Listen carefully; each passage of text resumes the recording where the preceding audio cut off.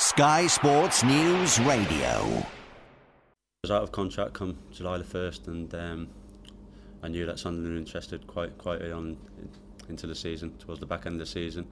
And as the season finished, I knew that I'd obviously come and meet the gaffer here and hear what he's got to say, and it just went from there, to be honest. Because West Brom, I believe, were quite keen to keep you, weren't they? Yeah, they were. But after speaking to the gaffer, I knew that this was the right move for me.